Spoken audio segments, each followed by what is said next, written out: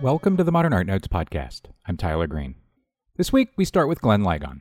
He's the curator of Blue Black at the Pulitzer Arts Foundation in St. Louis. Informed by the Pulitzer's Ellsworth Kelly wall sculpture Blue Black, Ligon's exhibition features more than 50 artworks that use color to address questions related to language, identity, and more. The show is on view through October 7th. The catalog of the exhibition is complimentary, save the cost of shipping, which is $7 in the U.S., $14 abroad. We'll have a link to that on manpodcast.com.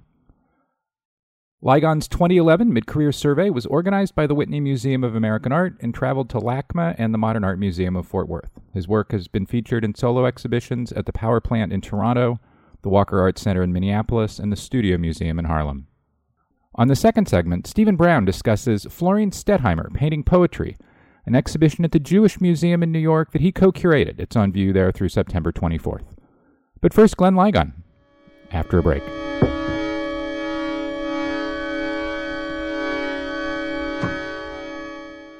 The Museum of Fine Arts Houston presents Paint the Revolution, Mexican Modernism 1910 to 1950, the most comprehensive exhibition of modern Mexican art displayed in the United States in more than 7 decades. Featuring some 175 works and including masterpieces by Frida Kahlo, Jose Clemente Orozco, Diego Rivera, and Rufino Tamayo. Now on view at the Museum of Fine Arts Houston. Visit mfah.org/revolution for more. Singer-songwriter Steve Gunn performs at the Getty Center on Saturday, July 29th at 6 p.m. as part of the 2017 Off the 405 Outdoor Summer Concert Series. Enjoy Gunn's signature blend of country blues, underground, and psych in this guitar-forward rock performance. Bringing some of today's most exciting bands to the stage, the Getty presents an evening of live music and stunning architecture and breathtaking sunset views. Learn more about this show and other upcoming performances at getty.edu/360. The Hammer Museum in Los Angeles presents the West Coast premiere of Marissa Mertz, The Sky is a Great Space, following its celebrated run at the Met in New York. Bringing together 5 decades of work, the exhibition explores the prodigious talent and influence of the Italian painter, sculptor, and installation artist Marissa Mertz. Co-organized by the Hammer and the Met, this first U.S. retrospective exhibition of Mertz's work is on view June 4th through August 20th at the Hammer Museum. Also on view this season, Living Apart Together, featuring recent acquisitions from the Hammer Contemporary Collection, including Dado Moriyama. Details online at hammer.ucla.edu.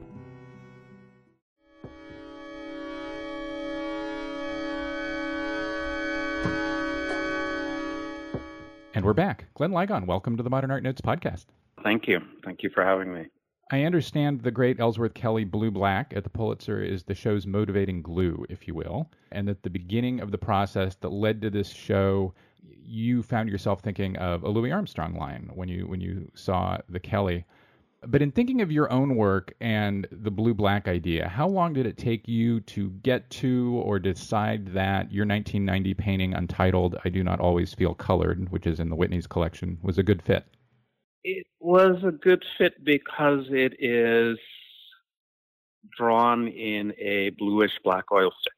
So it wasn't the first thing I thought of for inclusion in the show, but it fit sort of visually and conceptually. So your first thought in terms of including that work was the color of the work, not the content of the Zora Neale Hurston essay you were quoting? Well, Zora Neale Hurston essay doesn't reference the blues specifically, though it does reference music and passage in the essay.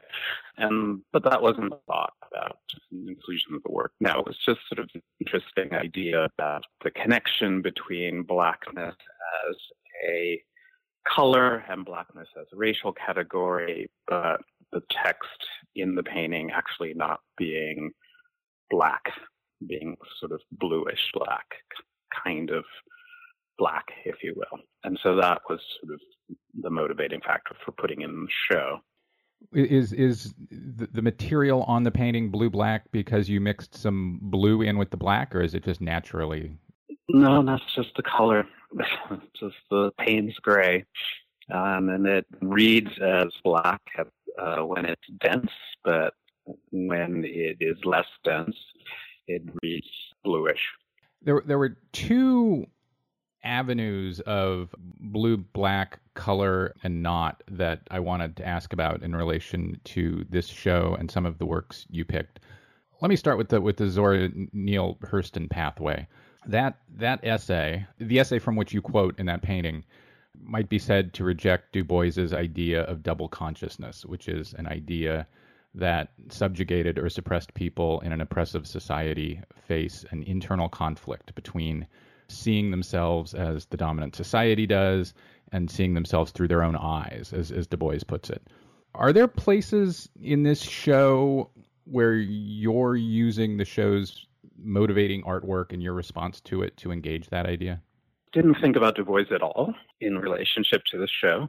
Never came up. I think, I think about sort of Hurston's biography. She grew up in an all-black town in Florida, and she says that when she left that town, the Zora that she was became, a black girl. And so, but she's still in the United States. So I think it's sort of an interesting kind of, notion in that essay is that race coloredness is about positioning and where one finds oneself. And which means that race as a category is not something internal and essential, but depends on one's position. It's relational, I guess. So the Du Boisian concepts didn't really come into thinking about the show, though they may be there, but that wasn't really what I was thinking about. I was thinking about those two colors.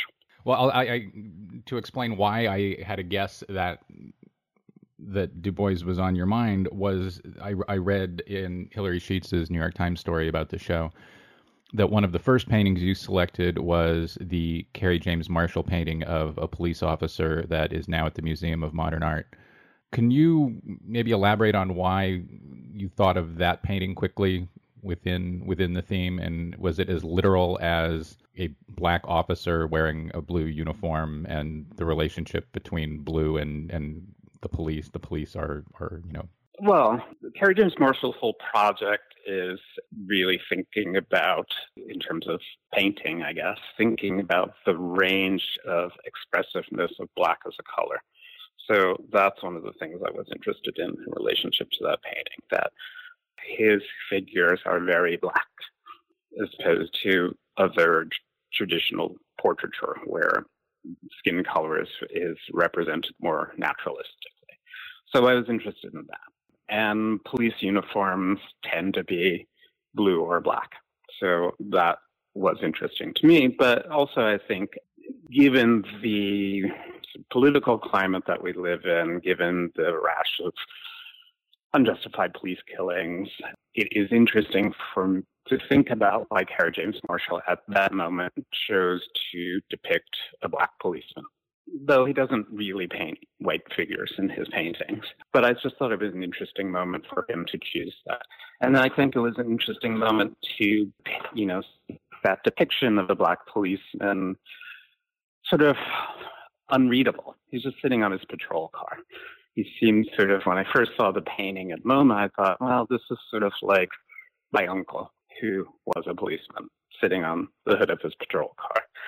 So it's not simply that I picked the painting because it was blue and black. I just picked the painting because it had a sort of complexity to it. It was not also the first painting that I decided to put in the show, because as you know, when you're putting together a wish list of what you want to show, there's no guarantee you're going to get it.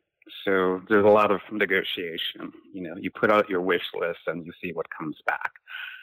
Certainly he was in, that painting in particular was in the top 20, but there was no guarantee I was going to actually get it for the show. So, but I was really glad it did, because it plays beautifully with other figurative work that's in the exhibition. It's a really great painting. We'll have an image of it on manpodcast.com. Leaving Du Bois behind, I want to raise something Stanley Whitney talked about when he was on the program back in January. And he talked about how it was a key point in his journey as an artist and his willingness to be an abstract painter at a time when that seemed an unusual route for a black painter to go, was when he realized that color didn't just have to be color, but that a couple hundred years of American culture had led to colors having specific meanings when used in certain ways. Is that in this show? Is that idea in this show? Yeah, I mean, I think it's in a lot of the works, but if we go back to Terry Jones Marshall, the deliberateness which he uses the color black is political. It's not accidental. It's not that he doesn't have brown in the studio.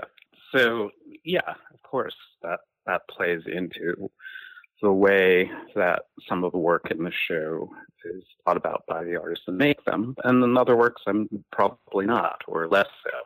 Ellsworth Kelly was not, probably, I don't know. But from the reading I've done and talking to his husband, I don't think that Ellsworth Kelly was specifically thinking about, the blues when he made Blue Black.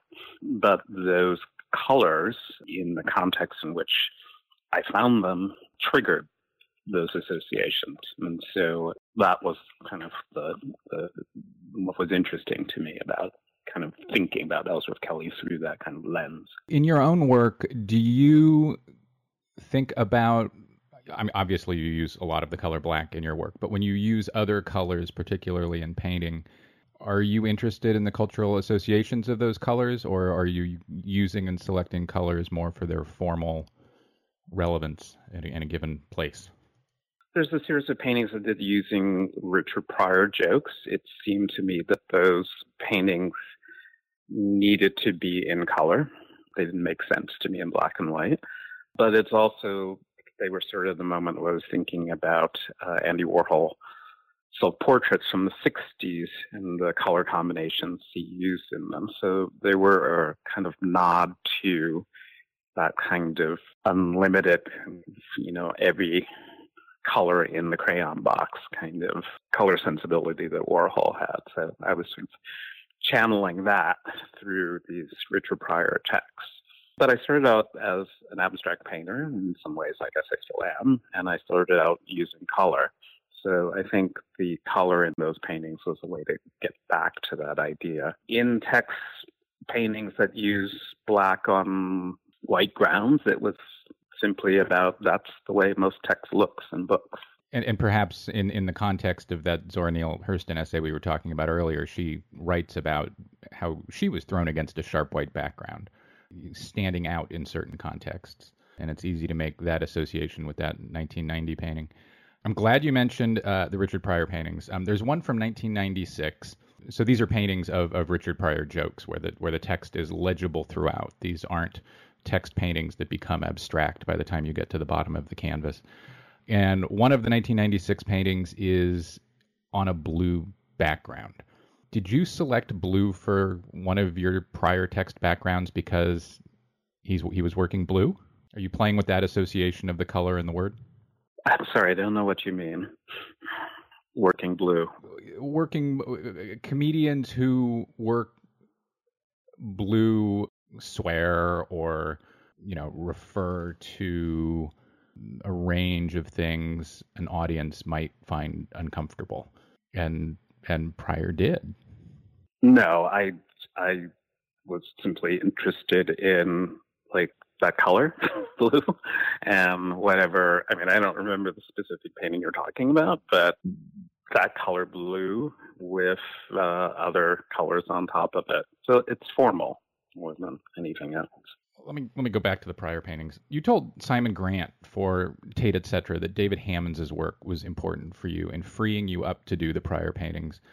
Simon didn't follow up and ask how and why, but I'd like to. Why did Hammond's point the way or make it possible for you to do the Pryor paintings? Well, I think because Hammond's is really interested in very complicated ways in jokes and language. You see that in his titles, and you see that in kind of the materials that he uses. And he's also deeply interested in kind of teasing out or playing with or hiding elements of African-American culture. At some point he says, people know I'm black. I don't have to put my blackness in the work. Now I'm trying to hide it. So, and how that manifests, is really interesting. They're doing black and blue. Okay? an exhibition that is just empty gallery spaces that you walk through with the aid of a little blue flashlight. That work has been read as, being deeply embedded in an investigation of African American culture, but there's literally nothing there to see.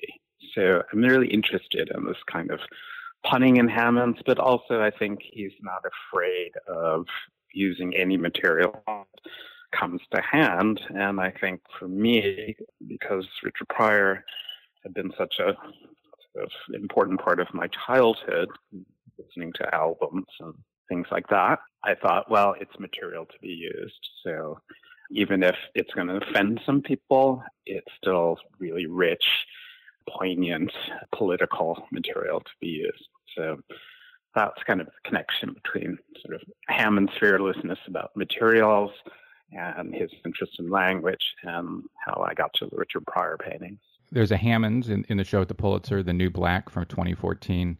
Why that one? It's blue and black. That simple? No, it's never that simple, but that's the simple answer. It's blue and black. I mean, the show is called Blue Black, so that's kind of one of the things about the show, is that the work has to engage those two colors. It just happens that there was that tarp painting that had those two colors in it and was made available to me. So there it is. Are there other places in your oeuvre where Hammonds pointed the way to something? One of the places where both you and Hammonds have met on the field, so to speak, are in works about boxing. Did Hammond's work on boxing maybe open that up for you, or would you have been interested in boxing anyway, perhaps? No, I don't think I thought about Hammond's in relationship to boxing, whatever work I've done in boxing in particular. I would say that the influence is more directly in neons and the sort of notion of, in Hammond's work, of black light, starting with Concerto in Black and Blue, but in other pieces too, sort of how do you illuminate blackness? So that, I think, thinking about Hammond's work, particularly Concerto in Black and Blue, led me to start thinking about neon more and how I make a neon that was somehow reading as light, but also reading as a sort of, it's eclipse or it's black light. I read a lot of interviews you've done in preparing to talk to you, and one of the most interesting things I found was in a catalog for the survey of your work that went from the Toronto power plant to the Wexner, Houston, and a few other places about a decade ago. And you told the artist Stephen Andrews, discussing the coal dust or the coal waste that you use in your paintings, that you don't really understand metaphors, or didn't early in your career when you jumped into that work. I understand the way interviews get mediated. What was your relationship to metaphor when you were starting those paintings? And did you mean as bluntly as you kind of said it that you just weren't even thinking about it or interested in it at the beginning of the text paintings? It certainly wasn't the first consideration. The first consideration was with those text paintings was I was using Baldwin text. Baldwin sentence structure has a kind of materiality, a weight, those page-long sentences that he can write. Also, he was a sort of boy preacher, so there's this biblical thing in his sentence structure. I wanted a material that reflected not only the sort of like his words, but also the enormity of the subject matter, the gravity of the subject matter, if you will. And so just stenciling with oil stick didn't seem to be enough to me. So that was where the coal dust came in. It was a way to sort of materialize, sort of make an impasto on surfaces. But it also, I guess, because it is a waste material, as you said, it became interesting in relationship to Baldwin's writings and Baldwin's biography and what he said about things on the margin of the culture, being sort of people on the margin of the culture, things on the margin of the culture being important places to start with, because those things or those people often have a very privileged view of the society as a whole. But that certainly was not what I was thinking about when I started using coal dust, because originally I started by thinking I was going to use diamond dust. As Warhol had.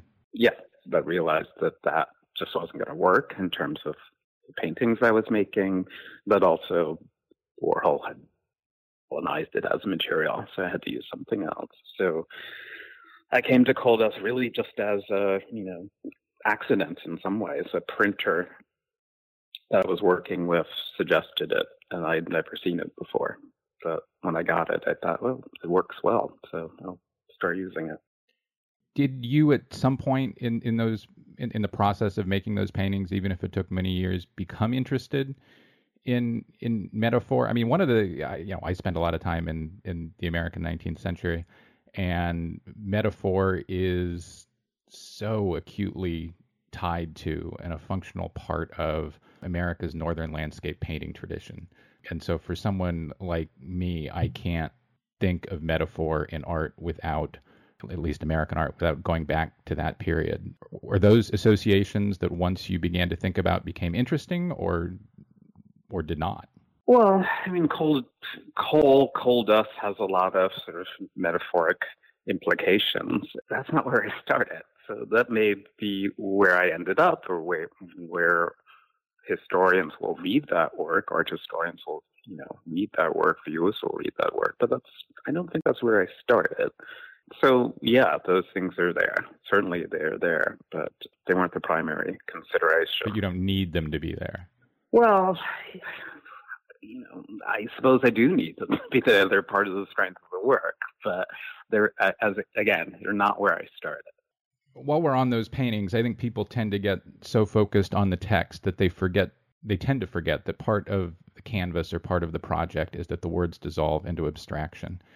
And most of the time when we as viewers, or when I as a viewer look at abstract painting, I look at it kind of in an opposite way. As viewers, when we look at an abstraction, we first see the abstraction, and maybe because of our brain works, we often find shapes or bodies or landscape or whatever within it.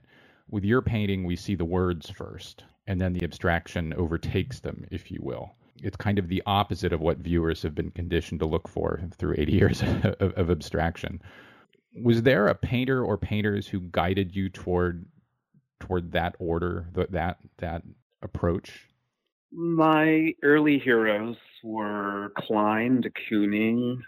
I think I came to text because I couldn't be them. There was no way to become a first-generation abstract expressionist. It didn't make any sense. Or even fourth-generation abstract expressionist. And so it was simply about the kind of content that I wanted in the work being different from the kind of content that was in a de Kooning painting. And I chose in some ways the most literal way to get that content into the work, which was by using text. But through setting up some kinds of systems, repeating a single sentence over and over again so it goes to a kind of abstraction, that did a lot of work for me. That allowed me to sort of make abstract paintings in some ways, but it also allowed me to have the kind of content I wanted in those abstract paintings. Were there artists who found ways for there to be content in abstraction who were important to you? I mean, for me, I think Norman Lewis is a real master of that. I mean, he figured out how to load up the dominant thing, abstraction, with ideas that didn't come from that American big brushy abstraction tradition. You mean important for me when I was first starting to make paintings, or important for me now? Well, let's. How about first when you started making paintings? Well, the people I was looking at are the people I named, de Kooning. Who didn't necessarily have a ton of social content in their painting. No. And now, abstract painting now? I don't know if I'm so interested in abstract painting now. I mean, but I'm sure some names will come to mind. I think, Mark Bradford did an amazing installation in Venice this year. I mean, I think in the last 20 years, Ross Bleckner is in your show, and certainly his 1993 Galaxy painting has sociological content within it. You mentioned Mark Bradford. I mean, I think it is a place where a number, where there is some activity. Yeah, definitely. And I think it was incredible to have Ross Bleckton in the show, particularly in relationship in the galleries to Derek Jarman's Blue, which was I think released the same year as the Bleckner painting was painted. So thinking about, abstractly, it aids as a sort of starting point, content, I think was a sort of nice juxtaposition in the show. So certainly, did Ross's paintings have any influence on my practice? No, but I admire him as a painter. I also wanted to ask you about a small body of work that you probably don't talk much about. It's a series of historical markers or faux historical markers you made during an art pace residency in San Antonio in 1998, kind of bronze plaques that you installed throughout the city. We'll have images of them on one or two of them on manpodcast.com.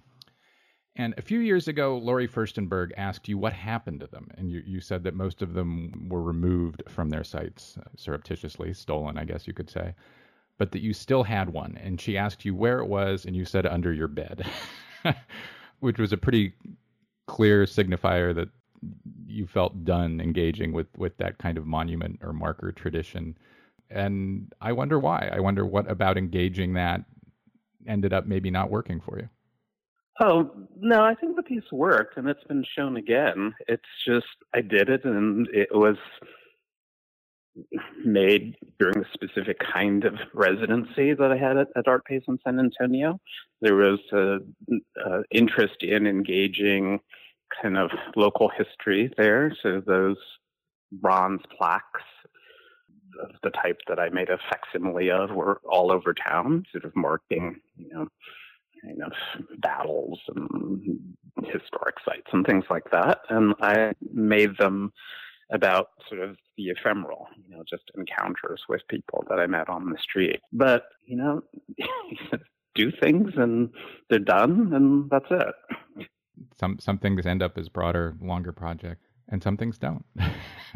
I mean, I think in terms of my practice, there has been a sort of interest in history, in the work. So that's there. That series in particular, I think, was very much about sort of being in San Antonio in that place and came out of thinking about kind of the visual traditions that I saw around me. Well, Glenn Ligon, thanks so much for speaking with me. Thank you.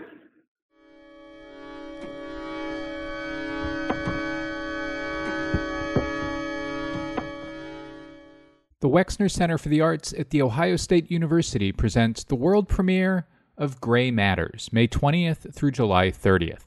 A multifaceted survey organized by the Wex's Senior Curator of Exhibitions, Michael Goodson.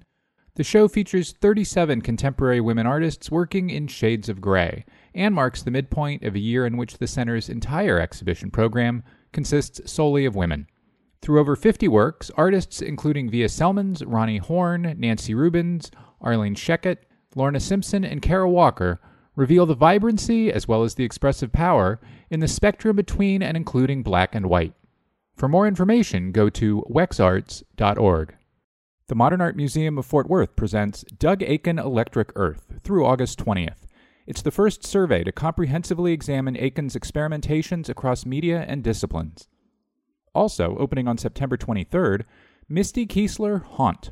The exhibition is curated by Andrea Carnes, who describes it as, quote, both beautiful and horrific, and who says that the series magnifies the strangeness of the existence of such places where fantasies are manifested. People desire and will pay for the sensation of fear, and that is a surprising and provocative revelation that comes out in these works. The Modern will host an artist lecture on September 19th at 7 p.m.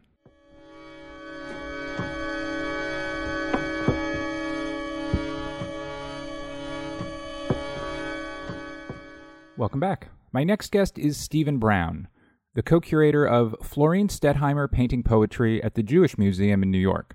It's on view through September 24th. Brown co-curated the show with Georgiana Ularek at the Art Gallery of Ontario, where the show goes next.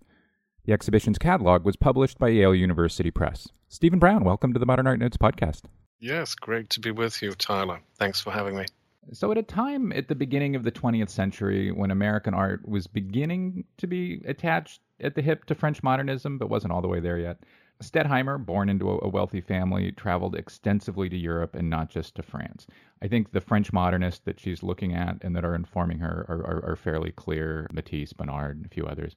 What non-French modernists informed her and impressed her, and do you see in the work? I would say that the experience of art all across Europe in the various cities, cultural cities that she stayed in, had an effect. I think she was probably really one of the most learned artists that we have in the 20th century, and she didn't mind integrating that learning into her work. So I think the time that she had in Rome, and even in her diaries and journals, she would constantly refer to works of art that she's seen, whether it's classical sculpture or Renaissance painting.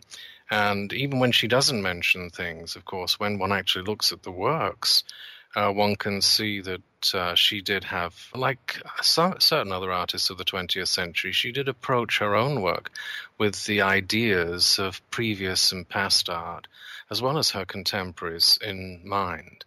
So I would say Rome was important to her, and Munich too. I think the experience of the late realist paintings, salon paintings in the German sphere, and particularly symbolism and Jugendstil, had a profound influence on her work on many different levels. You know, there are one or two examples one could point to where she actually, for example, takes a painting by Franz von Stuck and, you know, will make some kind of riff on that, will play with it as an idea. So she was a very conscious artist, someone who joins together, I think what we've really shown in this exhibition, joins together that twin duality from the turn of the century of realism and symbolism. On the one hand, you have this tremendous attention to detail, and at the other hand, you have this amazing vocabulary and ability to deal with, you know, sort of all of the elements of her art in painting.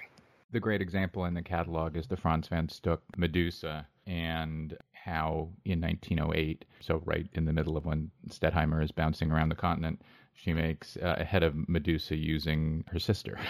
Right. Well, there's that element to it, you know, this idea that she takes, as it were, the classical idea of the woman who turns men into stone, and she turns that around by taking an image by a modern master and transforms it into, to anyone who was inside her circle, into a satire of her youngest sister. It's really quite charming and amazing.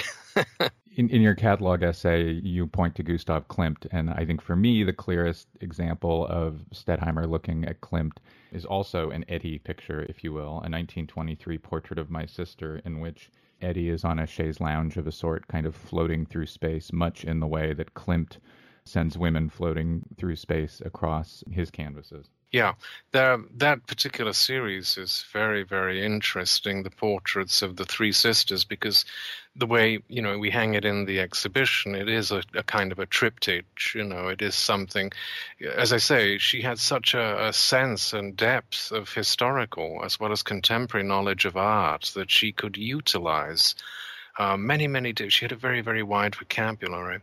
And what was even more, I think, interesting, and very much in the symbolist tradition, something that we, I think, really found and tried to explore in this show, was the idea that she wasn't just a painter. That, you know, unlike artists after World War II, the emphasis was very much on artists sticking to their own corner of the artistic room, you know, just being a painter if you're a painter, or a draftsperson or a sculptor, and not intermixing the arts. But for Stettheimer, it's clear that intermixing was the name of the game. And so, you know, we have everything in her oeuvre, from painting to scenography to decor to poetry, you know. And so it's the whole symbolist gamut. It's a kind of Gesamtkunstwerk, you know, that everybody was interested in at the end of the 19th century, but no one could quite see how it would turn out or work out in the 20th. We'll come to Stettheimer's interest in the performing arts in a moment. But let's get her back into the United States. At the outbreak of World War I, Stettheimer, who's now 43 and who has spent much of the last decade shuttling back and forth between Europe and Metro New York, returns to America more or less for good. And you note that she settles down during the war years into portraiture. Of all things, why portraiture? Well, I think we've not, in our show at the museum, what we try to do is to work with the public through the art. At the Jewish Museum, we really want to show, the great works that are visually very compelling. That said, we do have a responsibility to explore the context for this work. We didn't go too deeply, neither in the catalogue nor in the book, but I do think it's important that during the war, she had personal disappointments that were rather profound artistically. And the first was her failure as an exhibitor at Knoedler Gallery, where she had a one-person show. She was very fortunate, very privileged to have a one-person show at Knoedler, but which the press were very lukewarm about, and which, as she noted in her diary, actually no one bought anything from the show, a very disappointment. Secondly, she'd been working since 1912 on a ballet of her own imagination, something that she wrote the libretto for, she designed costumes for, and eventually was planning on bringing the Ballet Russe to New York in 1916 to perform. But this, unfortunately, by 1917 had failed, and again, there'd been disagreements, and no one has really figured out why, but for some reason the ballet was never performed. So she'd spent a great deal of her life, her time, working on two projects that really did not come to fruition, and I think there was some disappointment, and that disappointment turned into a kind of, or emphasized an aspect of her cutting wit and her view of the world. And, of course, what she began to do was have these salons where friends would be invited, a very elite and cultivated circle of friends, Americans and Europeans fleeing the war, who would not only comment on her art, but also would become subjects of her art. And these portraits are they're very loving portraits, of course. Like any artwork, you have to be involved passionately with the subject. But at the same time, they do have elements to them that are quite cutting and tell us a great deal about the individuals, at least from Florine Stettheimer's perspective. And so I think this idea of the satirical portrait of the 1920s is one of her great contributions to modernism, and one could look at other examples amongst both Americans, French artists, and German artists of the period, I think, if you were trying to contextualize them. It's just that no one ever has done that, and so they seem very unique and somewhat difficult to comprehend, really.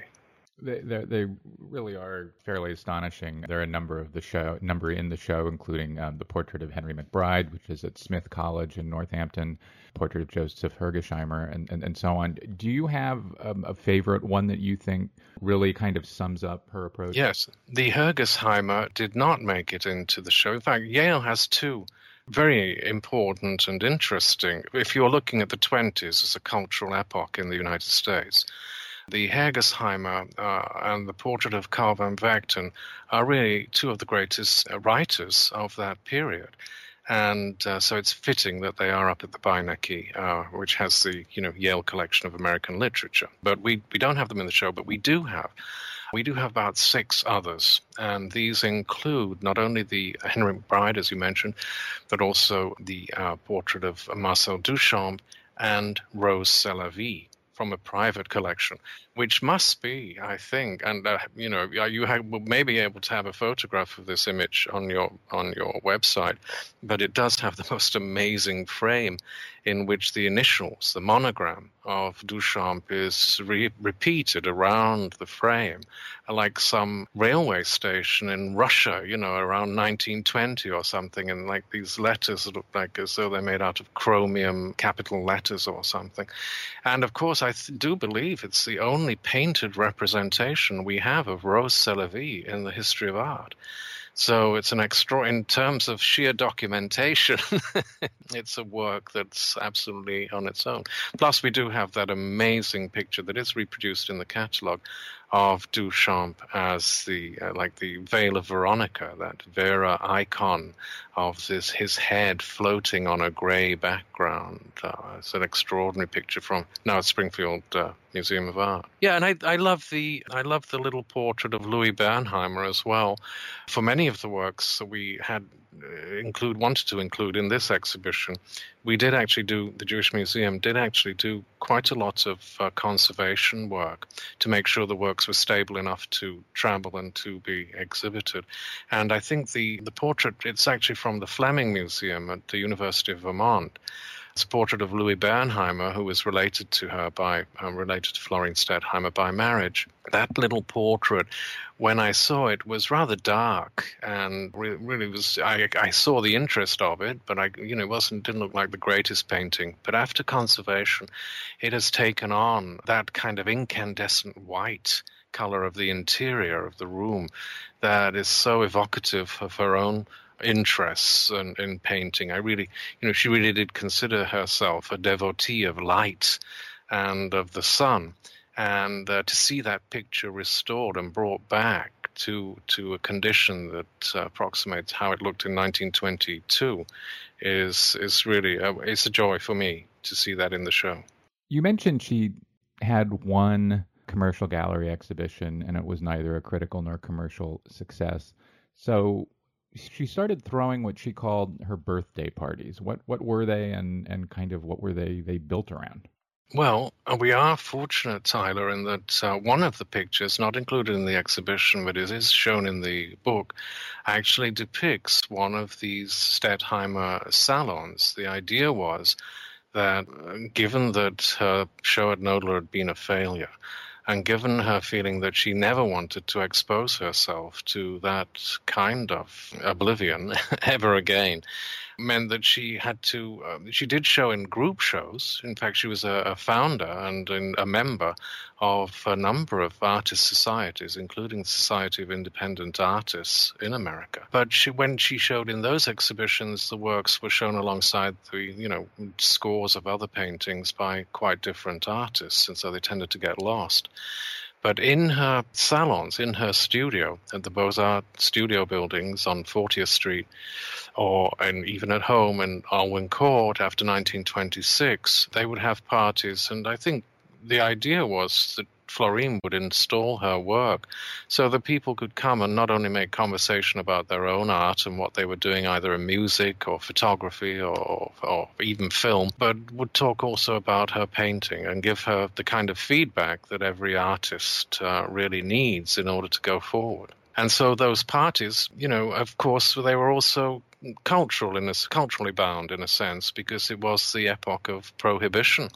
And in those days, in fact, I think one of Van Vechten's last novels from around 1930 is actually entitled Parties, which I always thought was a silly name for a novel, but in fact, when you read his book, you realize that parties were the only way you could get a drink in 1929, So there was that added, I don't know whether they had bootleggers run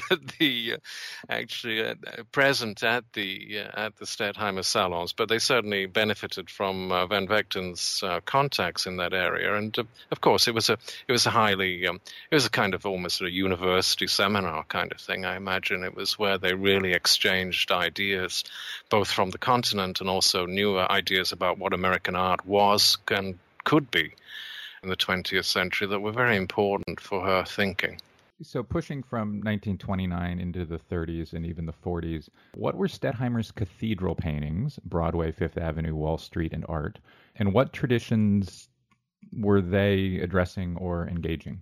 Yes, the cathedrals began in the late 20s, actually just about the time that Florine was being invited by Virgil Thomson to collaborate on the opera Four Saints in Three Acts. It's interesting that those two things happened simultaneously.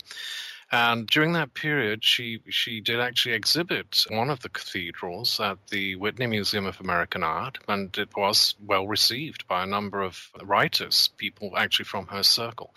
Arnold Genthe and others wrote about those works and described them as probably in terms, again, of an extension of that witty and satirical and very knowing and multi-leveled sense that she brought to all of her work since she came back to America in 1914. This idea of looking at modern life, and in this case dividing modern life according to a schema of major areas of the city, the Cathedral of Broadway being the first, the Cathedral of Fifth Avenue, the Cathedral of Wall Street, and ultimately the Cathedral of Art. And so it was as though she was demonstrating this incredible understanding that modern culture in America was going to be, obviously was founded on capital and finance, and that it was really also about mass culture, because the Cathedral of Broadway, of course, it's a very bold painting. It has in the very center of it a silver screen. It's kind of an extraordinary picture in 20th century art, and I think in some ways anticipatory of the Gold Diggers of 1934. If you were to see the frame of that painting, it looks exactly like the kind of designs that were hung around Ginger Rogers' neck as she's singing "We're in the Money." She really has that sense of the kind of fortunes that were being made through the transition from Broadway to Hollywood. And so you have mass culture, you have mass media, you have capital, and then you have high art. High art at the Metropolitan, the Museum of Modern Art, and the Whitney, and also, as it were, mass culture, or at least a kind of consumer culture in the Cathedral of Fifth Avenue.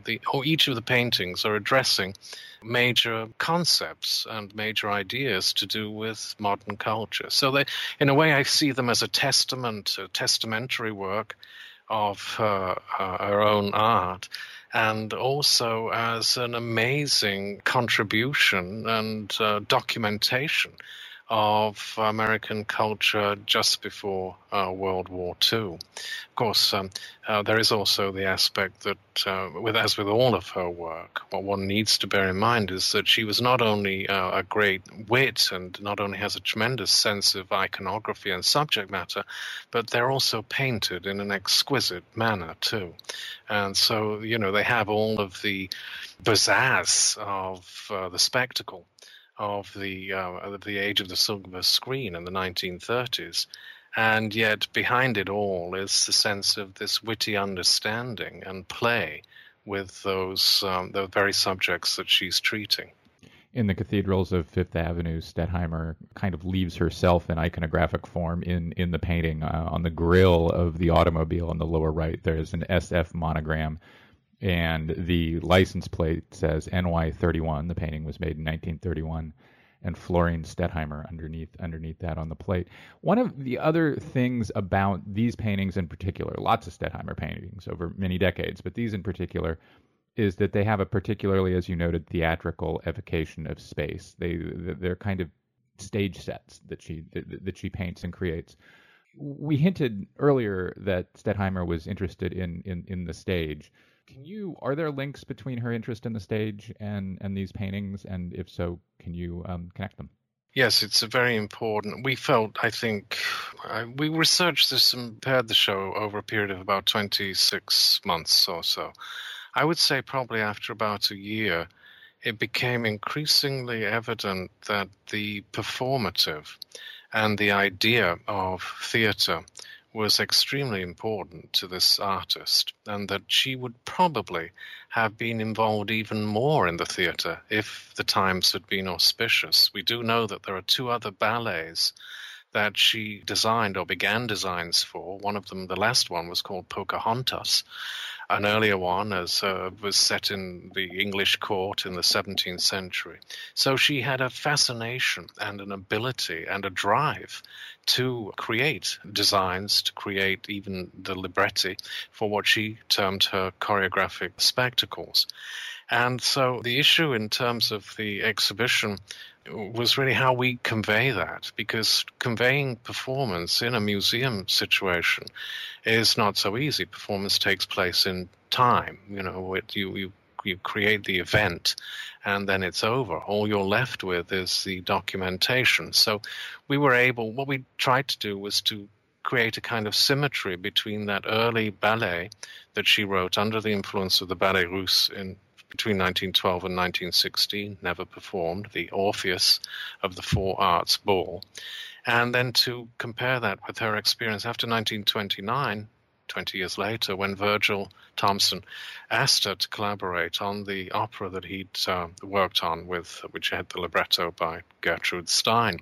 And it was clear, if you look at the writings about that opera, that during the show at Hartford, where it was first exposed at the Wadsworth Athenaeum, and then for its long run on Broadway at the 44th Street Theatre and the Empire Theatre, that Florine was very, very involved, and that it was really her designs, the use of cellophane, the use of extraordinary costuming, the use of lights, and so on and so forth, that along with the choreography of Frederick Ashton, probably accounted in a great way for the success, the tremendous public success of this rather bizarre text of Stein and the music of Virgil Thomson. So, yeah, I think it was very important to her. And as you said, throughout her paintings, you can imagine that it's almost as though one imagines in her studio she was conducting her own kind of theater, in a way, through all of these works of art and the subjects that she chose. In a way, it's a little bit like Hogarth or even other painters of the 18th century who were fascinated by the theater and in their own works tried to create these little theatrical boxes, whether it's Hogarth or Jacques-Louis David. They all have that relationship to drama. And so we felt it was important. I think it's successful, particularly towards the end of the show, because we did find, along with all the ephemera and photographs made by some very excellent photographs of the 1930s, we did also have this wonderful option through the Museum of Modern Art to show a 6-minute piece of film that was made by Julian Levy during the first performance, the dress rehearsal, actually, of the Wadsworth Athenaeum performance. And so people who come to the museum can actually see not only the maquettes Florine made to create the costumes and designs, see not only the photographs and the booklets and other ephemera, but can actually experience the way these sets looked through this piece of experimental film. So we're quite happy about that solution. Finally, I wouldn't be a good painting nerd if I didn't ask about Stettheimer's palette. It's as distinct as any early 20th century American palette. Stettheimer's colors don't seem to exist anywhere else in American art. Where do you think she gets her color from? Well, as we all know, color is one of the greatest elements of an artist's practice that is able to convey emotion. And so any artist who is interested in working on the emotions of the spectator pays a great deal of attention to tone and the way that colors are arranged. And so in Stettheimer's case, what I'm feeling as I walk through is that she very, very carefully selected the tonalities of the work. There's a tremendous decorum in her work. She really selected the tones and the colors that were appropriate to the sensitivity of the emotion that she was trying to convey.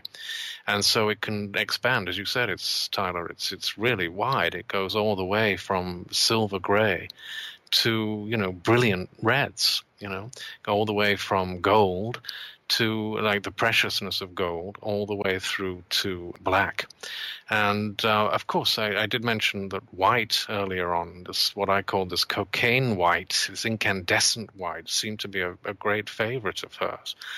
But in terms of influence, I would say symbolism and fauvism as well, to a certain extent. The symbolism of the Nabi painters, for example, of the turn of the century, and also the fauves, Derain and Matisse. All of these are feeding into her sense. But as you pointed out, it's so particular with Florine Stettheimer that you can almost identify her works from that coloristic sense that she endows them with. Stephen Brown, thanks so much. Okay, wonderful, Tyler. Thanks for having me. That's all for this week's show. The Modern Art Notes podcast is edited by Wilson Butterworth. Special thanks to Steve Roden, who created the sound for the program. The Modern Art Notes podcast is released under a Creative Commons license. Please visit Modern Art Notes for more information. Thanks for listening.